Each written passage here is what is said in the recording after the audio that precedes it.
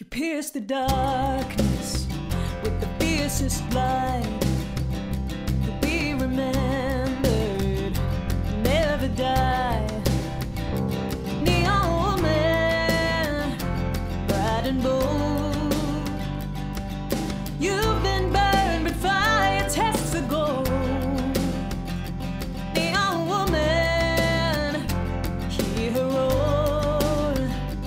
Don't you ever let them dim that light of yours, that neon light of yours.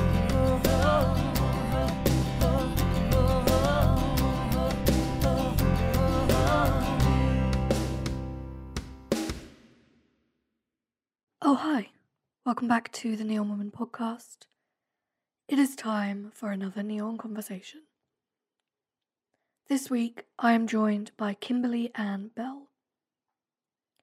Kimberly is an author, a public speaker, and a minister.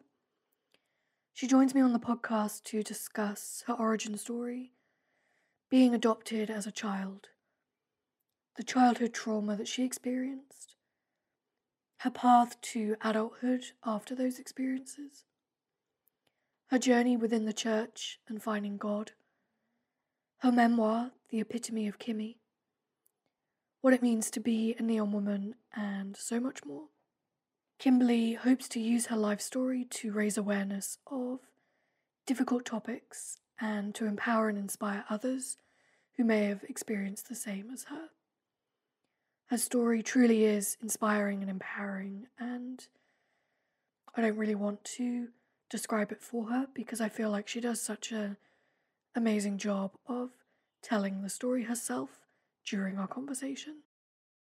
I apologise for the beeping that occurs in the background of this episode.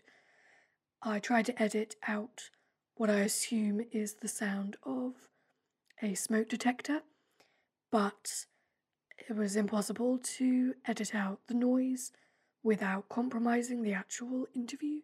So hopefully it's not too distracting. I hope you enjoy our chat. Here it is. Just a trigger warning before we begin, this episode does contain some discussion of child abuse. Kimberly, welcome to the Neon Woman podcast. Thank you for joining. Thank you. Thank you for having me. I always like to start with the same question for everyone because we're all known in life for what we do in the world, but I'd love to know, who is Kimberly aside from what you do? I'm a very passionate person about life and about investing in yourself and living the moment. And as I released my first memoir, Accept It and Embrace It All, even where you're at the present. So that's really the niche of me besides full-time, employee, work for the state and have 4 adult children and 1 minor. Wow, okay. And 6 grandkids. Wow. Yeah. I love what you say about learning to live in the present moment. That's something that is a struggle for me, but I'm definitely trying to adopt more of, because you do have to be thankful for the present moment, even if it's Right. not exactly where you want to be at this time. Right. Yeah. And it can be. And it took me to release my memoir to accept, first of all, my past and my foundation, and just how my epitome came about, how I naturally was able to see forms of chapters or seasons in my life to create the essence of truly me and my personality, my characteristics, just how I was created. And so, it was a struggle to, like you said, it was a process to, first of all, accept that and live in the moment with unexpected expectations and enjoy it, gravitate and embrace those that love me, those that support me, not necessarily from where I thought that they should come from, but that when they come, embrace it. And then, like I said, first of all, invested in myself, be proud of me. It took a process to, just like this event I was telling you about. So I want to share a little bit of the personal testimony. Like, I got myself together. I bought my ticket. I'm going by myself. I'm entering, no one's carrying me or dropping me off. I'm going by myself. And this is like an unfamiliar territory for me. Would I want it to be differently with someone on my arm, my lifetime partner? Yes. But getting back to what we just said, I'm embracing this opportunity and not looking at how it could be, but how it just really is. And be thankful and be grateful and feel blessed for the opportunity, because so many of us, like this one earthly life that we have, once it's over, it's over. It's over. So I'm excited. And I was just telling one of my adult daughters that I tried my best to get a couple of my girlfriends to come on board. It's like I said, it's an event. It's the 1920s and 30s that's in our hometown, Renaissance. And you had to dress.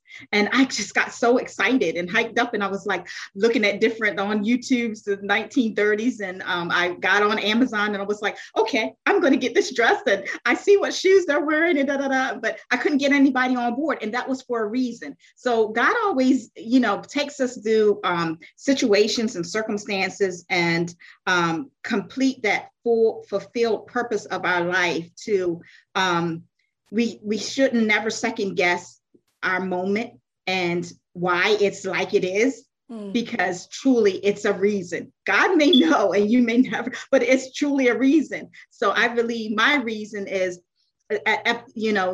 they're embracing this is I'm living my motto. I'm living my walk so that I can tell other women and I can tell other men that, as you were saying, it's a process, but I can tell you what I just experienced and I lived it. Yeah. Yeah, everything happens for a reason, as it's supposed to, good and bad. Yes.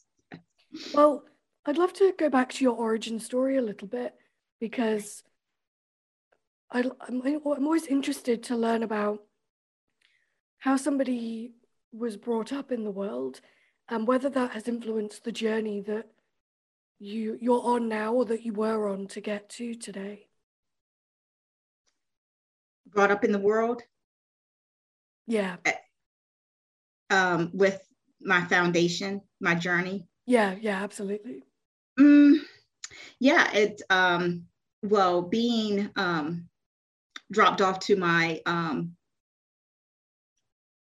I didn't know at that time, but they ended up being kinship. They were my paternal aunt and her husband, and from both parents, living with them up until 5 and knowing that they were bound to me. I knew from birth up until 5, these are 2 people that are supposed to love me, protect me, take care of me, nourish, give me the nourishment and the quality of life, not to be just dropped off and never come back to take.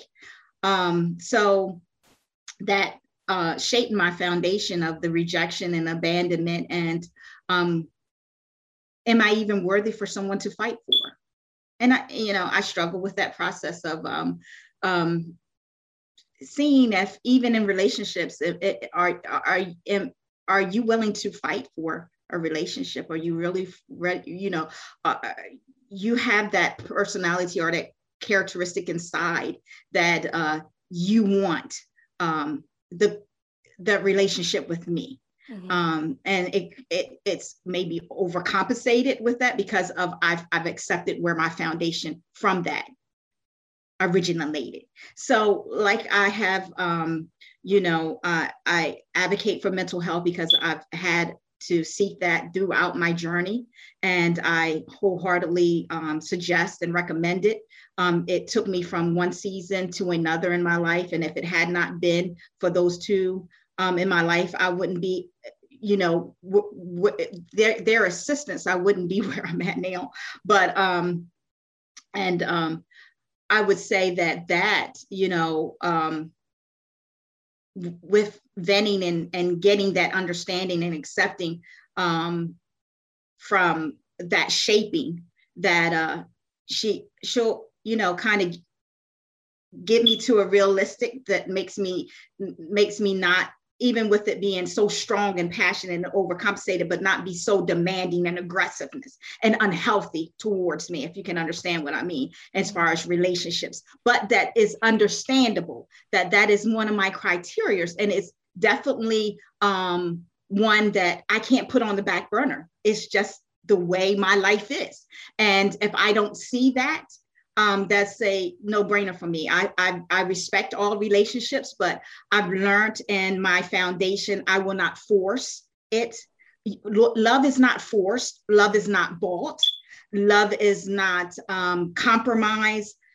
Love is natural, and love doesn't hurt. Love is a receiving and giving in any relationships, even a child and a daughter, or parent and a child and siblings. It's a give and take. It can't be done effectively with just one at work. It's a two-way thing. And so when I get to, if we're on the same page and we want a more beneficial of a relationship, a stronger bond, it takes work. It takes someone to be determined to fight. What can I do? What can I sacrifice? Not just that one person. So I've learned to deal with that in a more gentle way, because I've had episodes that, and it was trying, because I remember being young, and one of my first break meltdown was a candy bowl that was designated just for me. And I think I put this in the book, and I remember coming home one day, or I don't know if I was coming home or actually recognized it at one time, passing it, that someone had been in the bowl. Now, I was the only minor. I was the only child that was adopted from my paternal aunt. So I was always the youngster. So I know it was no kid there, but someone went in that bowl without asking, without me knowing. And it took me back to when I was little. I mean, all the way when I was dropped off, and no one clearly said anything. I know my dad said, "I'll be back," which that ended up being a lie. He didn't come back to get me, or for me to stay with him and reunite, or my mother. I hadn't really heard from her. And when I did hear from her, when I was there, it was just like I was, an outsider. I wasn't really her child.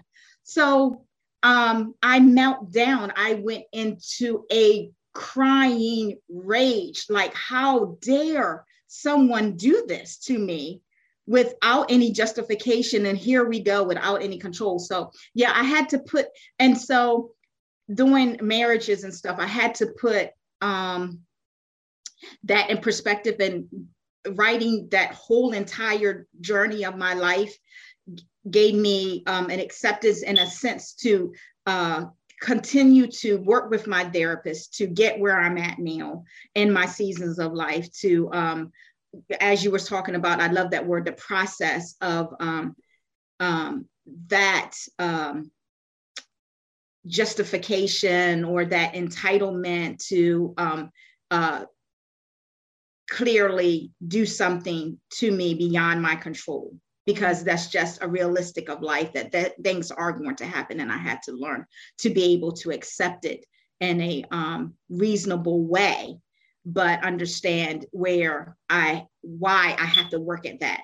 And then to set boundaries and standards. Now, hear this, when it comes to my personal life, when it comes to my relationship, because I got sucked into that silent cry as one of those chapters, and accepting anything. No, I don't, accepting anything. Like we were just talking about, the forced love, and what, just, okay, physical abuse is fine. Belittling me, that's fine. If I'm worth that, that's fine. Dismiss the fighting. If this is how you're going to fight for my love, okay, this is acceptable. No. So, like you said, I had to work with that process to get a balance and to understand that difference. Yeah, well, we accept the love we think we deserve. And when your self-worth is at the very bottom, you will accept love that you definitely don't deserve. But it takes, like you said, you having boundaries with yourself to say, this, I won't accept this kind of love or this kind of behavior. And it is powerful to love yourself enough to dictate what those boundaries are, I think. Right. Yeah. And I had to work with that, Chloe. I had to, every day is a process, but it's very rewarding to invest in me and love me, accept me for who I am, and love me, and portray that love for me, so that that person, even my child, can see the love that I have for me, to love me even better, if that's what they have inside of them to give. Yeah, absolutely. Well, could you talk to me about how you became a minister and what that journey was like for you? Well, I was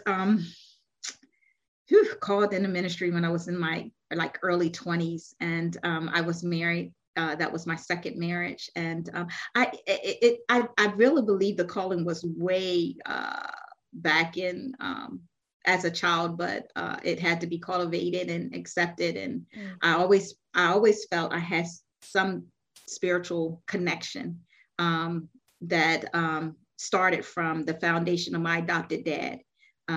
He instilled in me, and I used to witness. This was the thing, the observation is very critical when you have children and you're gifted with children, regardless whether they're biologically yours or not. Just the observation and the words that you say to these, this gift is very powerful. So he would say to me, he said, Kimmy, he said, that's where I got the Kimmy from, was from my adopted dad. He said, Kimmy, he said, first he would try to boost my self-esteem that was always brought down from my adopted mom, from my skin tone to my features, from the thick lips, from the thick nose and everything like that. But he would try to invest in, and so even with remembering that, I also remember him always saying, stop hiding your smile.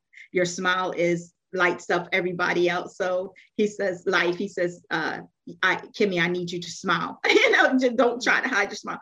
But anyway, he started that foundation of, he said, Kimmy, Daddy loves you. Daddy Bill loves you. That's what I had, would call him. And he said, but God loves you more than Daddy Bill. I want you to know that. And this was at a young age. And I'm like, this God. But he would say, yeah, he said, God loves you more than Daddy Bill.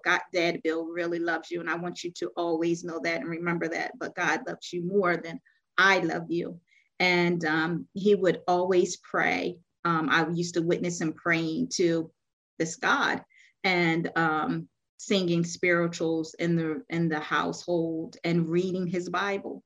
It would be any given time that I would go past his recliner or his chair, and he would pull out his Bible and start reading. And he would sometimes read out loud, which I would be hearing scriptures, especially his favorite ones, and or he praying in the middle of the night, and petitioning to God to give him wisdom and to help him, strengthen him. And I'm listening at this, and I remember going through a thing in my life about my biological parents, missing them. I never not ever hear this. I never not ever wanted to be reunited with my parents. I always wanted it. I had to accept that would never happen, but I always wanted it. So I remember going through an episode where I would be yearning and crying out to go and see my siblings and my birth mother, especially. And my adopted mom would, out of her own intentions and out of her own, because she couldn't have any children. So this was like her break of having a child of her own, and not accepting that this child came from someone a family that she knew of, and she would never accept that. So she would come out, lashing with her own feelings of wanting to be this mother, and say, I can't understand why you would want to be with someone that hurt you. Why would you be with someone that didn't want you, that wanted to give you away, and that mistreated you? And he would stop her. I mean, it would ring into my ears. And I think he felt that spiritual connection that he had to break very quickly, because that could have formed hate.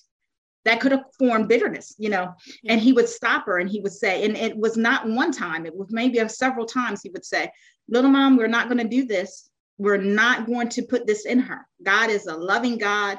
Kimmy, you forgive. I understand, you love, you should love. And that was it. He would absolutely stop her. So I started that foundation of, through him, of knowing who this God is, and that he was a forgiving God. He was a God of love. And obviously I had to be created in love, but there was something still, there was a lot of missing pieces. Like, why wasn't I kept? What was something about me? But it started processing that God was a God of love. And obviously this love he had for me, I was wrapped up in human form to this world, to this world. And so I remember my initial prayer in 6th grade.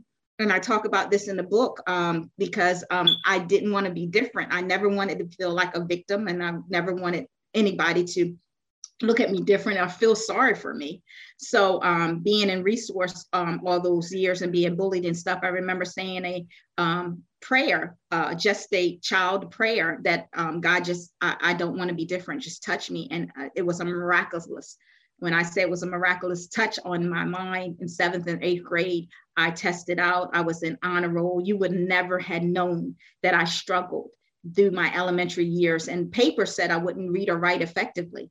Now, let me tell you, Chloe, me and you ever get together, you're going to be like, Lord, here, I know God had touched you, but I need you to get it together. Because I will say some off the wall things, and you'll be like, no, that the bus does not come before the wheel. or whatever, you got this totally backwards. But it's all good. It's all good. And like I said, but that was a miraculous healing. And so that spiritual connection, I always knew. So it took me in the 20s. I started dreaming, preaching or ministering and reading, quoting scriptures, until I accepted the call. I was in my second marriage, and I did my trial sermon underneath my the pastor that the church that they brought me up in. It was only one church that they brought me up in, my adopted parents, and that was an AME Zion church. And it was a pastor there that had been there for years. I talk about that in the book. And he ended up I called him Pop-Up Mac, and I did my trial sermon underneath him. Now, through those ministry years, I will tell you this, it was a struggle. I was very young. When I say it was a struggle, it was more struggle of being accepted young. It's kind of denominational churches is kind of stereotype, where I can witness. I went through the protocol of the attire, not wearing open-toe shoes. They were more concerned about my attire than me being physically in an abusive relationship. Wow. I had more females outside of the ministerial staff that pulled me under their wing than I had actually inside the ministerial staff, due to jealousy and envy. It was so crazy. And also I had been pulled in the office many a times of how transparent. In denominational churches, some of them, I'm not going to say all of them because I don't want to get all the, I know I had witnessed that the more open you are and realistically and truthful and authentic and genuine about life and about your crosses that you bear, the more you're an outcast. And so I ended up understanding that I minister every day. I'm ministering now. I don't have to be behind the pulpit. When I share my journey and I share how God had provided me with hope and faith from a child and the love, and how I constantly pray to him and seek his face and have my firm belief in that this too shall pass. If he brought me here, he'll sure enough keep bringing me through wherever I have to go, is enough for me. Is I don't have to be behind anyone's pulpit. If you want me there, then that's fine. I'm going to still be transparent. I'm going to still get what God tells me or speaks through me to give. But I had to really understand my calling. And God showed me in many ways that it was just not behind the pulpit or in denominational. Yeah. Yeah, because I believe that transparency is something that connects people together. Yeah. If you're vulnerable and transparent, people can see pieces of themselves in your story and your journey. Right. But then again, I guess there are others who perhaps don't want the vulnerability and the transparency. So it is a bit difficult. Mm-hmm. So tell me about your book. So it's my journey. It's my journey from the beginning. I put that picture on there because that was the first, and that's the only picture that I had possessed in my possession. I have no baby pictures, infant pictures, and pictures of that normally that kids would have of their either one of their parents when they were little. So that was very significant for me. And the person that did my book design, we thought about the background, and he came up with the water with the ripples, and I said that is perfect. But that is a start, and the ways represented that my journey was not just smooth. It was some waves that I had to go through, ripples I had to go through in life to where I'm at now. And so it starts everyone from my foundation, because I couldn't have anyone start anywhere else. And it goes all the way through my elementary years, to all of my marriages, to every one of my births of my children. The first time I had my child, my first child, I was 15. That altered my life forever. And I turned 16 August 13th. She was born July 31st. And at that time, I was the youngest at our local hospital, having a child. Around nothing but older women that were married and stuff like that. And I had put myself, as my parents said, as my biological mother said, in a position where when I said alter my life, I was told that regardless of how this pregnancy came about, I was a woman. So no more birthday parties. They all go to my children. I am a woman. And so, I had to mentally, and I had to accept, while I was writing that book, mentally that did something to me, because hearing that and knowing this was the expectation for them when I came home from the hospital with this baby, is that I had to do all that I could do to walk into a woman's shoes, whether I was physically ready, mentally ready, emotionally ready, or spiritually ready. And neither one of them I was, but I did the best I could. But I do know that she changed my life forever. That baby, that first baby, cultivated all the rest of my children. That's why I couldn't leave any of my pregnancies out. That you just know that I was in different seasons of my life. But that child, that pregnancy was so profound of knowing that this gift, which I was in the shoes at one time, would never feel unloved by this mother, or separated or absent in any way. Yeah, I love that. I imagine it was cathartic to write your story. I'm wondering if it brought up anything that you hadn't processed before, but you hadn't realized that you hadn't processed.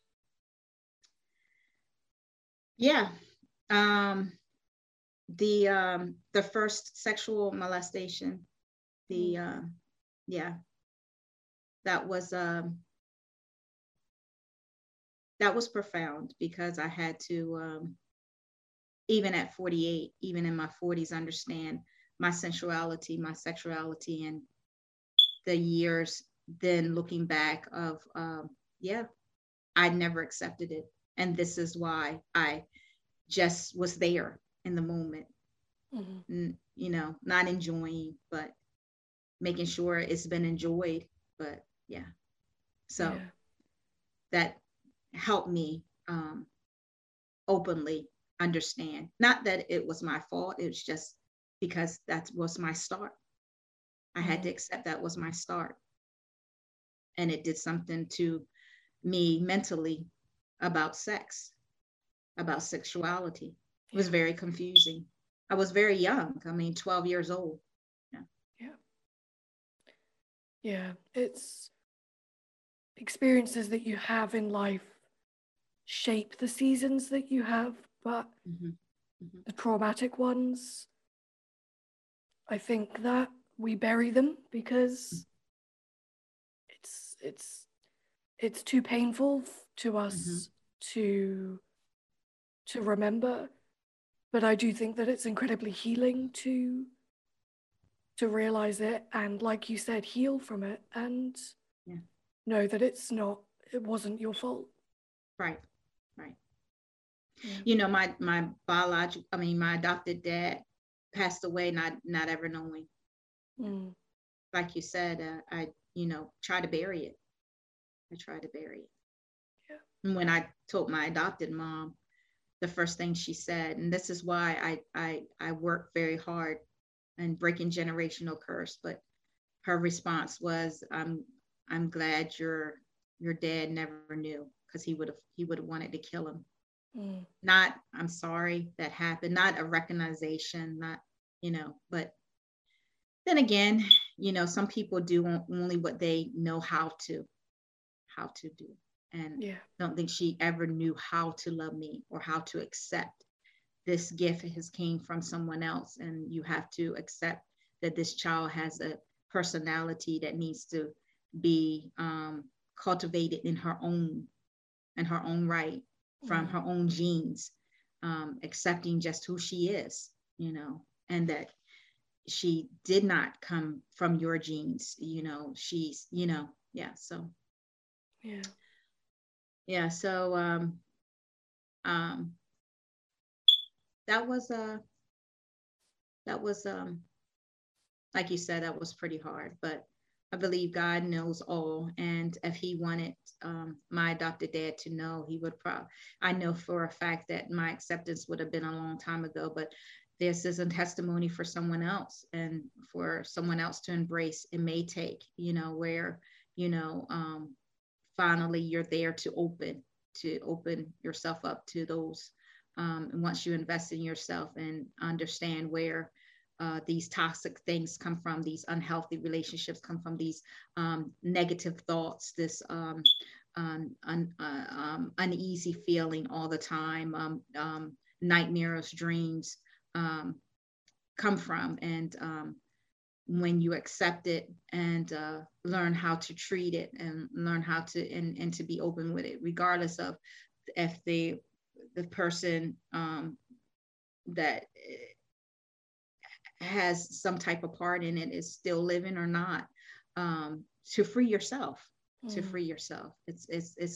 It's definitely an investment that I would share with anyone. It's worth the freedom. It's worth the freedom. And I used to be sad that he died never knowing, but I've accepted that it was not meant for him to, but me to go through the process. And because that was my only protector.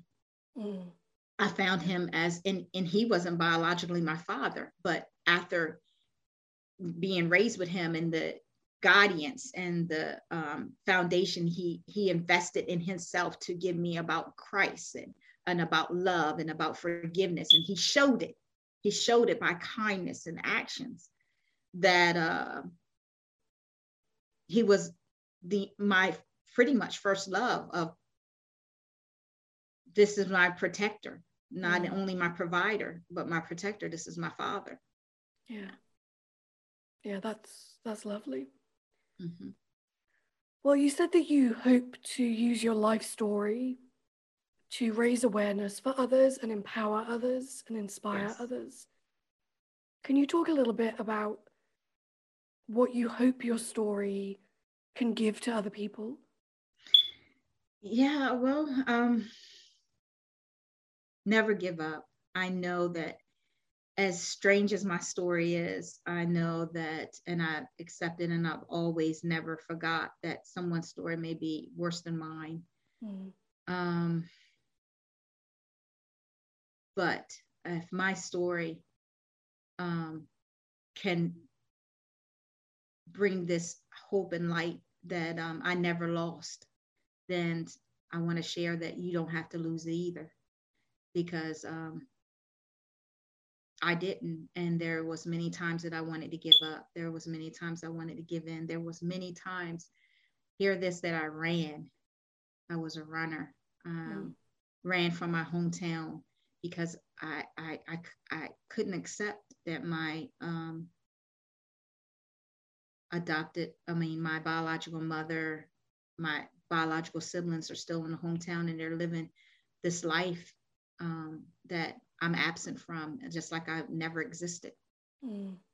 And continued in abusive relationships, because I thought that I was only worthy of such action and behavior, and that if it started to create or form another person that I know that I wasn't, then this must have been meant for my life, and it wasn't. And I believe that there's millions of people like that, and are and it's stuck. And if they don't hear it from someone else that's been there, then how would they know? But I want, and I always want, anyone and everyone to hear my story, to understand that the courage that I had and the faith that I had in God, to recognize running is not the answer.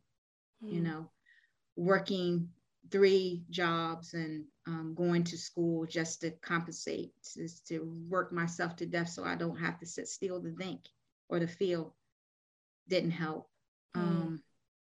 I never got into alcohol or drugs, but I got into relationships that I knew that I felt unworthy of, and knew in the back of my mind that it was going to happen again. The hit was going to happen again. And if it didn't happen again, I knew that they were capable of doing it, which is even worse, to hurt me. And to stay in it was because I didn't want to be alone. I didn't want to feel abandoned.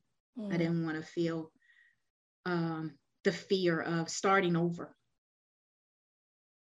So I've been there, and I had to put all the fear, and put all the pain, and put all the traumatic experiences, and put all the what ifs, and what if not happens in God's hands, and say, and accept that God made us all human beings in love, to be loved, and to receive love, and to give love, and give them in the right way, and to support one another.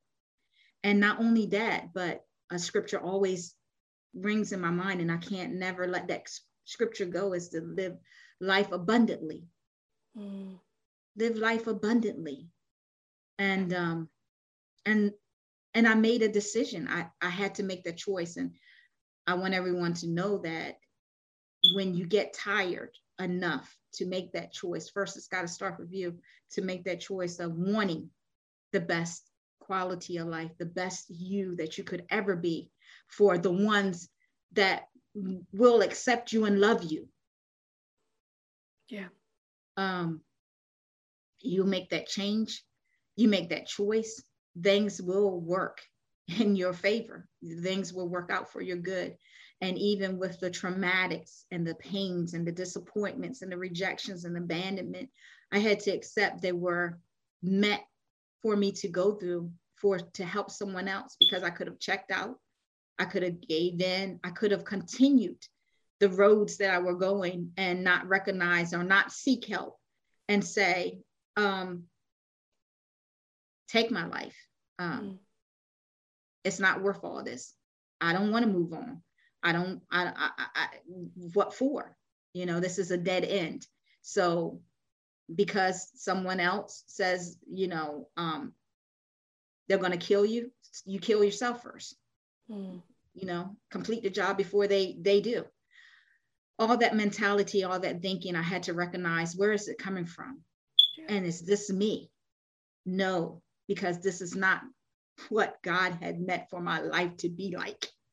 And so once you understand that, and I just want my journey to shout that out as I'm talking, and as they read the book, to shout that out, I had to accept my journey wasn't for that. Wasn't meant to check out, wasn't meant to give in, wasn't meant to not have a husband or not be able to be blessed by my lifetime partner and then feel blessed in sexuality, but understand where it was broken and trust God to mend, to heal, and to continue to move forward in my journey. And to recognize your worth and your worthiness as well. Yes. Yeah. Well, I think your journey is inspiring and empowering, and everything that this podcast is about. Thank you. I'd love to ask you the Neon Woman questions, because sure, the whole theme of Neon Woman is about the colors that women have to share in the world. And sometimes they get dim because life isn't always bright and colorful. Right. And I like to be vulnerable and share those moments, but I always like to bring it back around to how we do shine bright, because I think it's incredibly powerful. Yes. So my first question is, what is the one song you play to brighten your neon colors?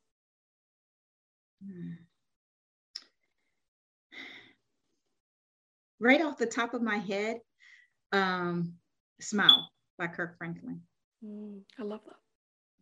I have a playlist on Spotify, so I'll add that to that. That off the top of my head, I listen to a lot of it, but I used to praise dance off of that. I remember teaching a group, my previous church group, that dance, and I still can remember the moves that we had, but the most things that I remember is his lyrics, and that when you're down, and you feel so much better. It's just an affirmation that regardless, I've learned to smile through it all. Now, sometimes I have to cry, but then at that time I get done crying and I'm starting chuckling, because I want to get that smile out. Like, okay, God, it's not gonna erase that. Yeah, I love that. Well, Kimberly, what about love is wild to you? What is it about love that is wild to me?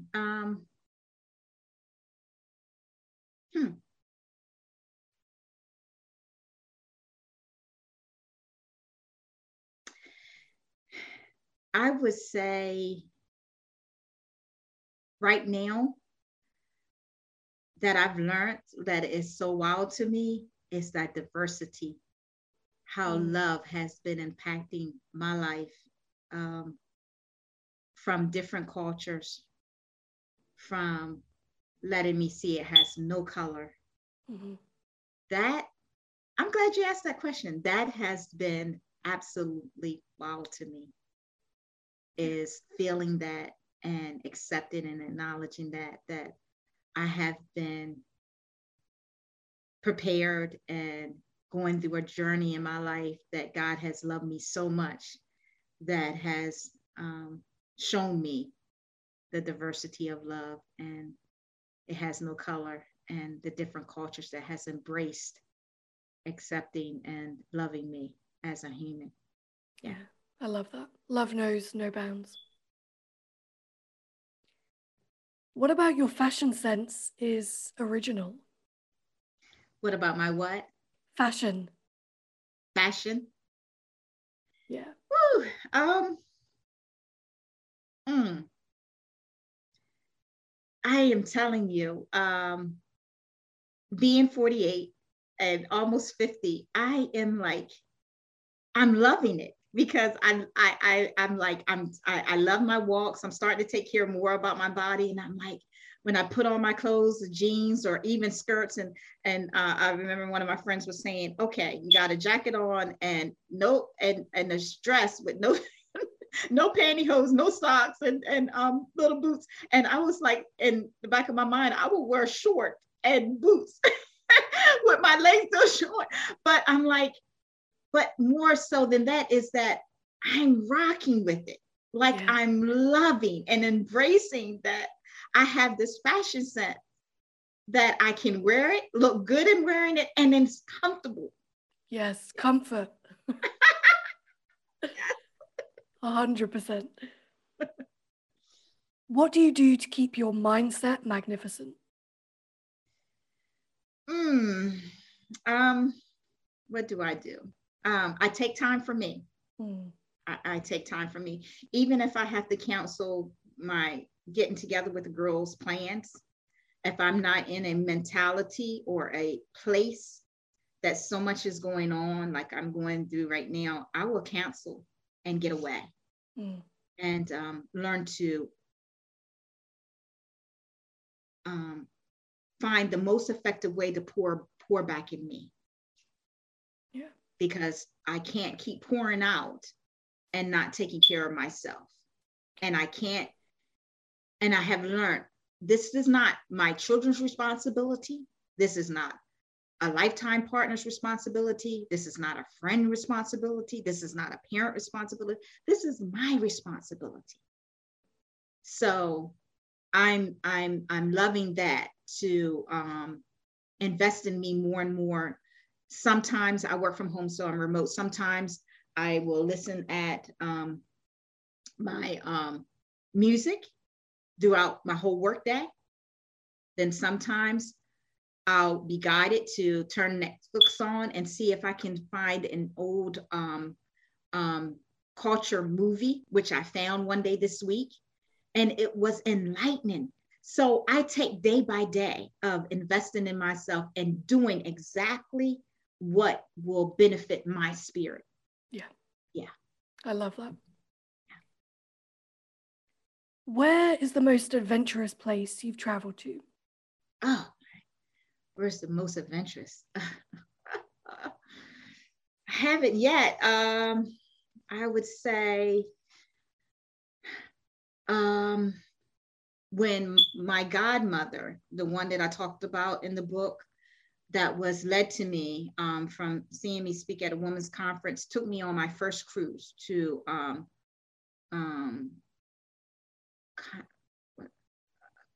Cancun, Mexico. Or I don't know if I said that right, but Yeah, I think so.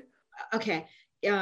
We Royal Caribbeans. I still have that little picture up there, but in my office. But that was one of the adventures, because here I never got on a boat. I never uh, went on a plane, and this woman out of nowhere was like invited me with her friends to go on my first cruise. So that was so adventurous, and we stopped, you know how cruises stop in to that destination, and we got out and we did a little traveling, and we took pictures on the rock and the ocean, and it was just adventurous. Now I'm just praying that I find more.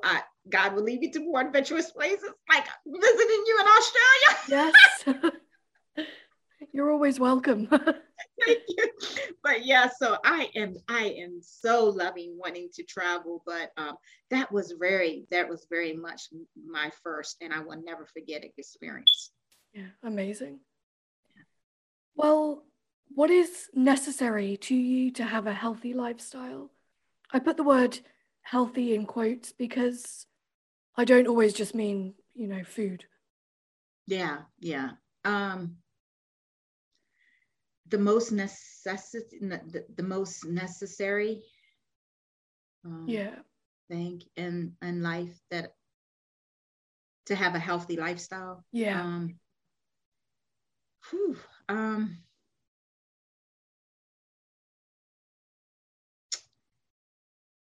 Choosing me, loving me.